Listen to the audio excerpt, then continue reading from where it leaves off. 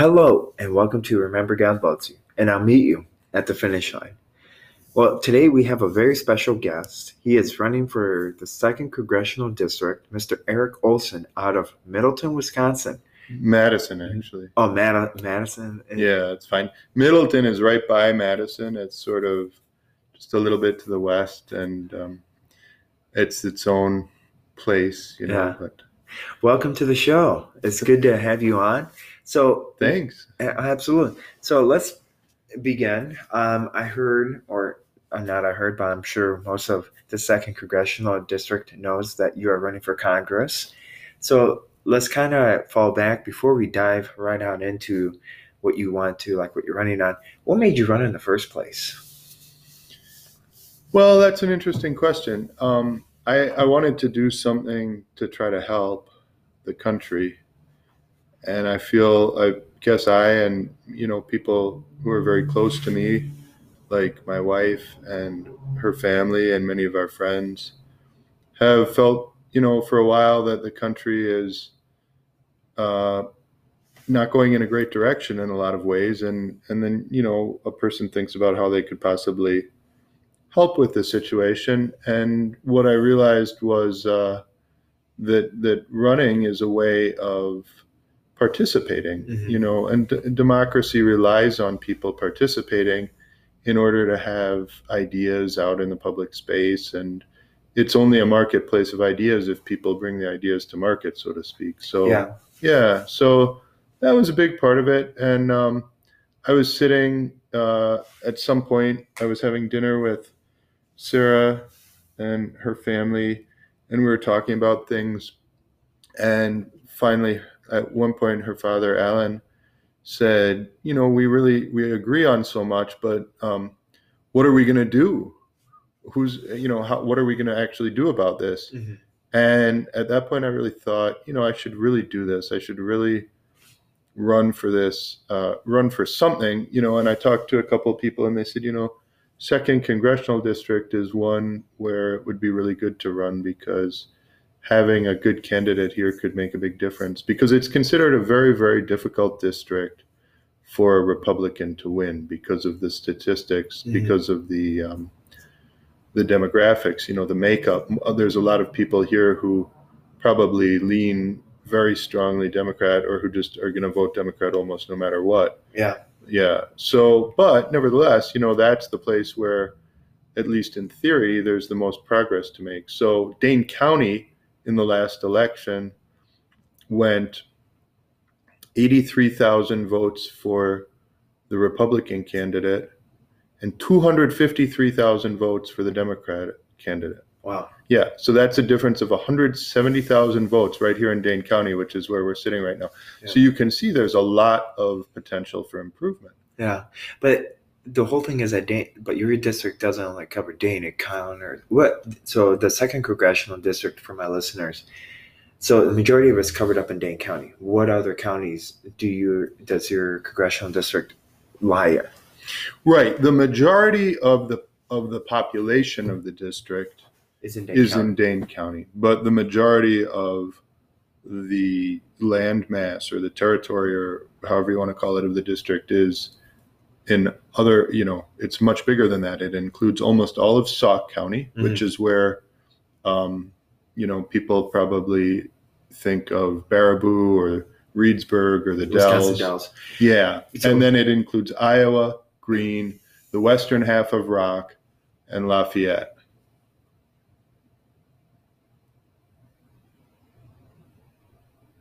So Iowa, Greene, western half of Rock, Lafayette, Dane. Columbia? Nope. Dodge? No. Grant? No. What am I forgetting? Iowa, Sauk, Greene, Lafayette, and Dane, and Rock. Yeah, that's it. So that's pretty good. Glad I know that very well. Well, I've spent a lot of time going to these places over the last, now almost a year. And It's interesting, when I started out, it was almost all of rock, Yeah. and that, or not almost all, but a little bit more because it contained a big chunk of Beloit, so it had a lot more of the Rock County population in it. Yeah. And then it changed, and a little bit of that, a little small change of the line, um, meant that Beloit is now in the first congressional district. And then part of the reason for that, though, is that Dane County's population grew. I am so sorry about that. So Dane County's population grew by, I think, about 75,000 people over the last 10 years, which is a lot. It is. Right. So, well, before we kind of continue on, I was looking at the elections in the past. What surprised me about 2020 was that Sauk County flipped from a Republican county to a Democrat county. Why do you think that is? That surprised me, and I was wondering if it had to do with Baraboo or had to do with Wisconsin Dells, one of those two, because that they haven't switched. Now they've been a Democrat county for now. You're going on for 2 years now, and it just blew my mind. I'm like, other years they were Republicans, and you're seeing that more and more push. Why do you think that is? You have Ashland doing the same. Ashland County doing the same thing. Well, I think you have to look at, first of all, when you look at a map and it shows like light red or light pink or light blue, a lot of the maps only have maybe 5 color gradients, like very dark blue, light blue, no, I guess some of them have no color, and some of them then go sort of a light pink and then a red, or maybe they have another gradient. But the point is that, let's say something is Democrat by 500 votes, Mm-hmm. and then it goes Republican by 500 votes. You have it blinking pink and blue, but really it's just a very kind of even county for a long time. I think the reality of Sauk, Dane, and Rock is that there are a lot of Democrats here and also a lot of Republicans, but that many of the people who perhaps would be interested in voting Republican under the right circumstances really aren't compelled by the party right now. And I think part of the reason is that as Republicans, we need to do a much better job of presenting both who we are Mm-hmm. and also who we aren't. Yeah.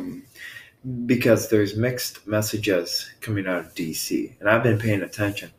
And the whole thing is that you look at the majority of the Republican, like what they're running on, and I'm like, well, all they're talking about is like impeaching Biden and going after him, but that's not gonna fix this country. I mean, what is actual policies? Because what do you see? So I know, like you have other counterparts that are running as well. So this brings me to my next question. What are you running on? Like, if you were to get elected? What? How would you impact Wisconsin, and precisely this district? Well, when you talk about leaders and you talk about people who are going to be put in positions of power, I think there's a number of things. I think people sometimes tend to focus in, like you said, on the negatives of the adversary, let's say. So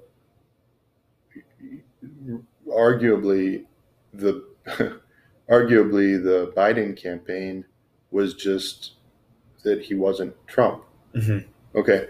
And so that was almost the whole.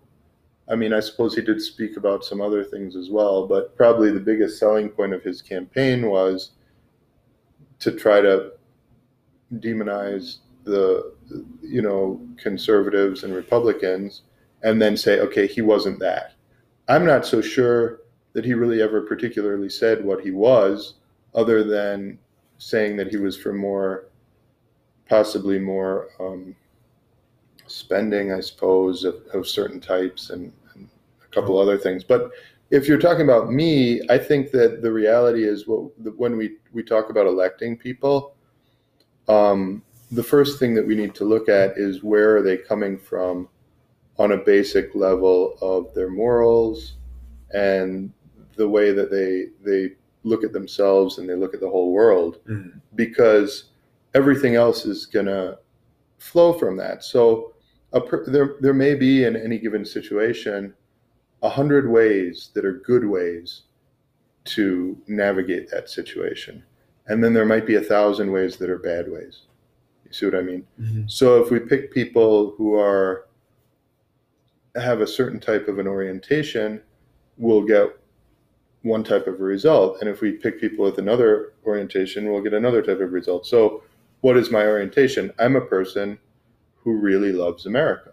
Yeah. Okay. I think I really, really deeply love the country. I love the Constitution.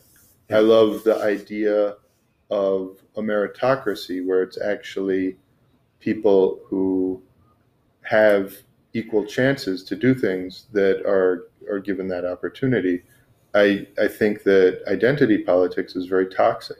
I think it's a very bad idea, and I think it needs to be something that we slowly get rid of. Yeah. I mean, you have right now almost a sort of a competition in a way between an ideology that's prevalent on the far left that is really a Marxist ideology. It's very scary. It's very scary. And see, and you know, this kind of brings me to my point. You have Madison. No, and not like I shouldn't say every voter in Madison is bad, but you have the agendas coming out of Madison, like how the people get like, you know, what they want to push. I'm not for.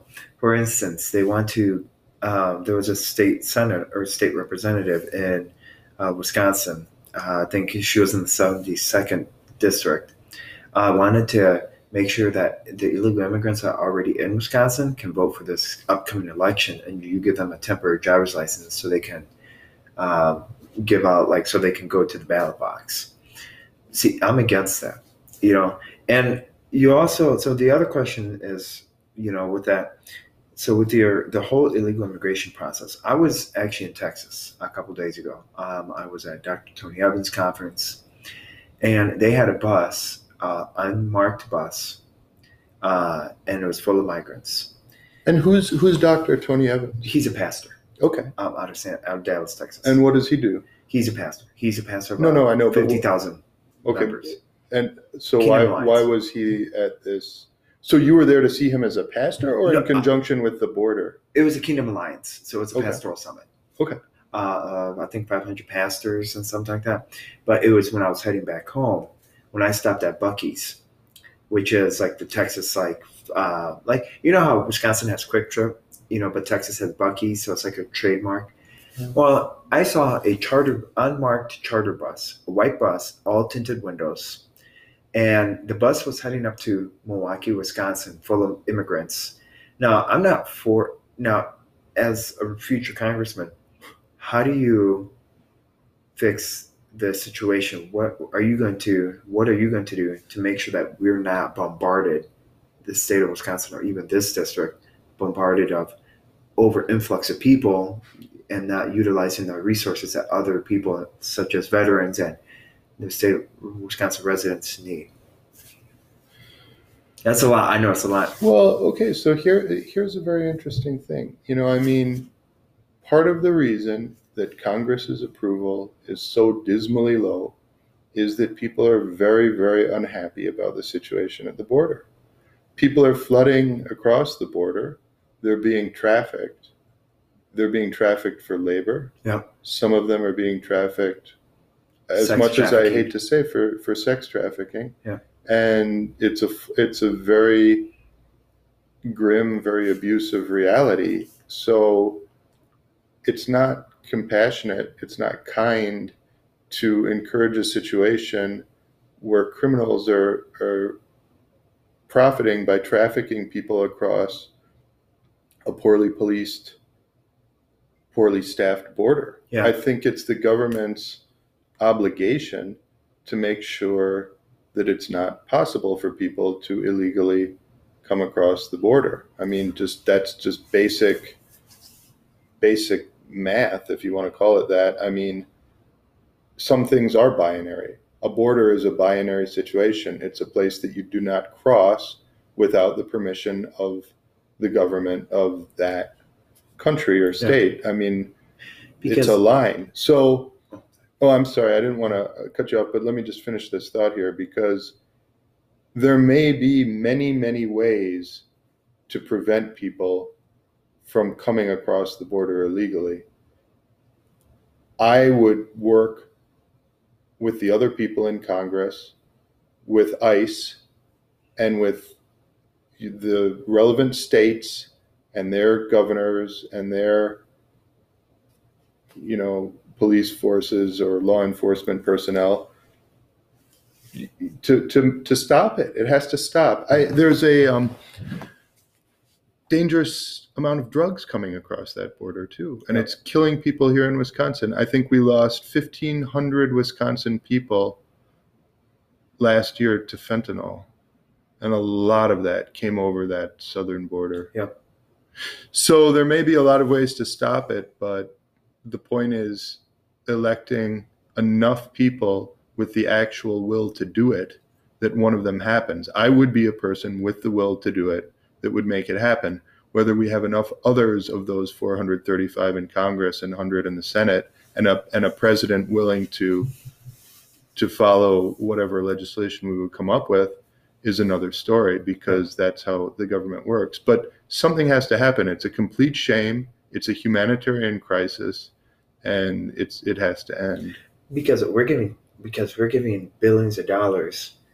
For instance, like Ukraine got $10 billion to beef up their borders.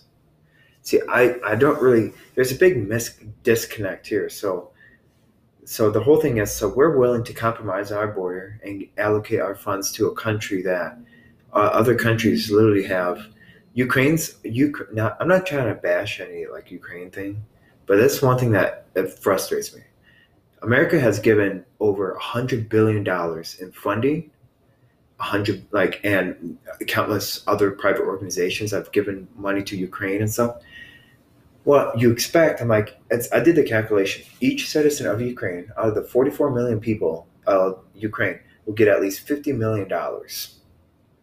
So you're telling me that, and what else do they need? And they keep on asking for more funding.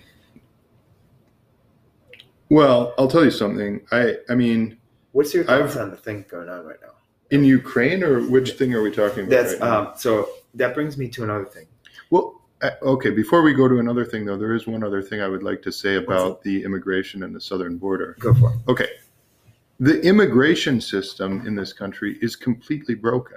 So part of the reason that these people are coming across, these floods of people are coming across, is that they're needed by employers to do jobs. Mm-hmm. Okay. But the way that it's happening is undisciplined and unfair and inhumane. So if we were to act like normal grown-ups, like a country made up of grown-ups, then Congress would sit down together and say, okay, we need to bring this many people in to fill gaps in the employment market. But we have to make sure that we're not unfair to people who have built up business and ways of life here, that we're going to suddenly undercut their business by flooding the market with a certain type of labor. You see what I mean? And then they would figure out, okay, we need to do the system this way so people can come in legally and work, and that those people have dignity and they can pay the taxes and do everything properly if they care to. Not everyone always will, but hopefully 99% of them do. And then they participate, and then after a certain amount of time, they come here and they make the money that they would like to do and have the opportunity and learn something about how America works. And then they go back to their country, and hopefully they bring some of that along. So maybe it could be a program where they could come for 10 years or 15 years to work in a certain trade or something. And then maybe under some circumstances, they could stay. But the idea would generally be that they would then go back to whichever place that was, and say, hey, it was so great to live in this incredibly democratic place where we could say what we wanted and worship the way we wanted. And then possibly it would help catch on in other places as well. Mm-hmm. The people would have the labor that they need here to run their businesses and things like that. And then we would see less. It would also cut down on the number of people sneaking through the desert and with all the perils of danger to their personal safety. And there's a lot of rape that goes on there too. A tremendous amount of rape of the young women who are lured into coming across the desert. And that's something that everybody just looks the other way. So yeah, I'm very passionate about that issue. That's something that I think is a real shame, and it's part of the reason Congress's approval is so dismally low. People want it fixed, Mm-hmm. and they're not fixing it. And so the other, hopefully this doesn't. Okay, so we're back on. Sorry. So then there's also been this push to stop funding Ukraine because we've already given $100 billion. And I was at the Department of Defense conference in Washington, D.C.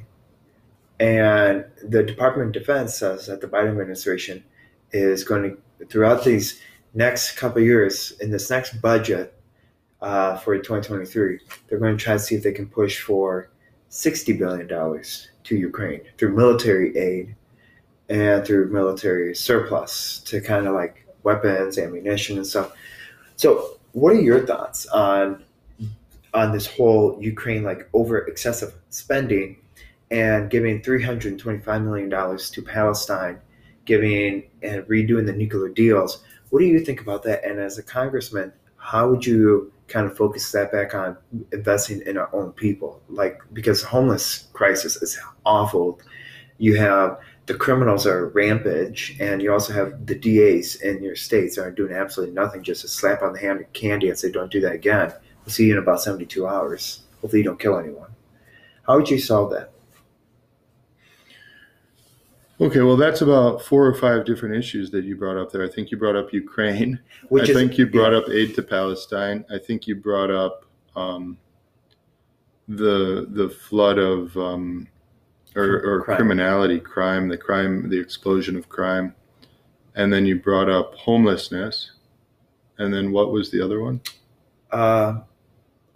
Just investing in your Americans. Investing in Americans. Okay. In America, investing in America. All right. Well, the Ukraine situation, there's actually a really good website called ISW, Institute for the Study of War, mm-hmm.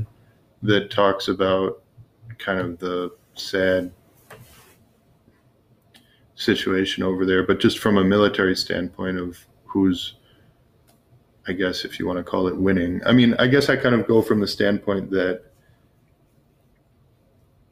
it's just it's something that should not have happened. I mean, I don't know how it came to pass that people weren't able to work it out. I know that from talking to an awful lot of people here in the district, in the 2nd Congressional District, at state fairs and at their doors and at events, many people feel like the whole situation occurred simply because Biden was perceived by the world as being weak.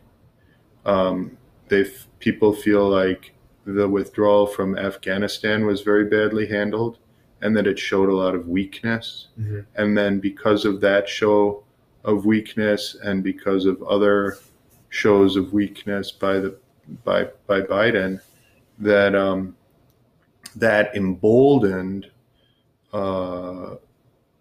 Russia to invade Ukraine. Now, it is somehow all related in part to this Nord Stream 2 project. I don't know if you're familiar with that. Stating that. Well, here's what I heard about that. Okay. So I heard that America is actually, America bombed down an accident, and that America's actually so that they can keep on funding Ukraine. So they did this. They bombed the wrong area, and then in order to keep the war going, they blamed Russia, and so now we're giving Ukraine more money once again. I mean, don't get me wrong. I think we have to somehow come together and say, okay, we've allocated how much of our resources, how much of our baby formula. We're having shortages in America. we're having all this, but why are we? And all they say is that, well, we got to make sure, well, we got to put Ukraine first, Ukraine, Ukraine, Ukraine, and so we're giving all of our oil reserves over to Ukraine and Russia. I mean, that's something doesn't add up there, and that's one thing that I find out to be very disheartening. And thinking that there's some big agenda going on behind closed doors, where Biden is pulling the same thing exactly what FDR did back in World War II. Mm. I mean, Am I wrong? I don't know. I really don't know, because you look at all this stuff that's occurring in the United States today, and you say, how is this possibly happening? It seems so inept. For example, Russia obviously is a nuclear power, right? Mm-hmm. And so there's a war going on involving a nuclear power, and nobody seems concerned. I think we should be very concerned. Anytime that there's a major land war in Europe, particularly involving a nuclear armed superpower, I think they still are, at least in a way, a superpower. They have weapons. But yet people here seem remarkably unconcerned about it. I would be very concerned about it. And then, I mean, giving a lot of this aid, I've heard estimates that a lot of it is being diverted, and that it doesn't even, it's through corruption or whatever. It doesn't even, it doesn't even make it there. And then other people say that no, it's actually mostly making it there and being used to fight this war of resistance. So it's obviously a difficult situation. I think that if we had more competent leadership, the war would not have happened. No. And so the problem is that we can do a lot of criticisms of the leadership that's in place right now. A lot of people spend their whole day and make a career out of doing that. The reality is that if we want to be constructive about things, we need to elect better, more competent leaders. A lot of people didn't like, they weren't totally in love with Donald Trump, let's say, right? Obviously. Many people did, okay? So he was a very, obviously, to state the obvious, he was a very polarizing figure. Some people were just 100% behind the guy. Mm-hmm. Some people were 100% against the guy. There were not a lot of people who were ambivalent about him. Some leaders, people say, well, he's kind of okay or whatever. Trump wasn't like that. But in going around and talking to people, almost everybody seems, not almost everybody, maybe that's an overstatement, but an unbelievably large number of people I've spoken with, Democrats included, because Democrats will talk to me and this and that, will say, yeah, that invasion would not have happened if Trump was in the presidency, because people were afraid of him. I think the Democrats were afraid of him. I think a lot of people were afraid of him. It wouldn't have happened. So it's a sad situation, and I don't think people realize how much suffering it's caused. Yeah. Well, with this in mind, I hope we're going to kind of wrap up this part one, and we're going to have you back on for part two. So with this in mind, guys, we have Erik Olsen to have a very healthy conversation. He is running for the 2nd Congressional District out of Madison, Wisconsin. So on November 8th, do not forget to vote for Erik Olsen. And a few absentee ballots started yesterday, and early registration started today. Do not forget to go out and vote. Every vote counts. Remember, God loves you, and I'll meet you at the finish line. Have a blessed day. Bye.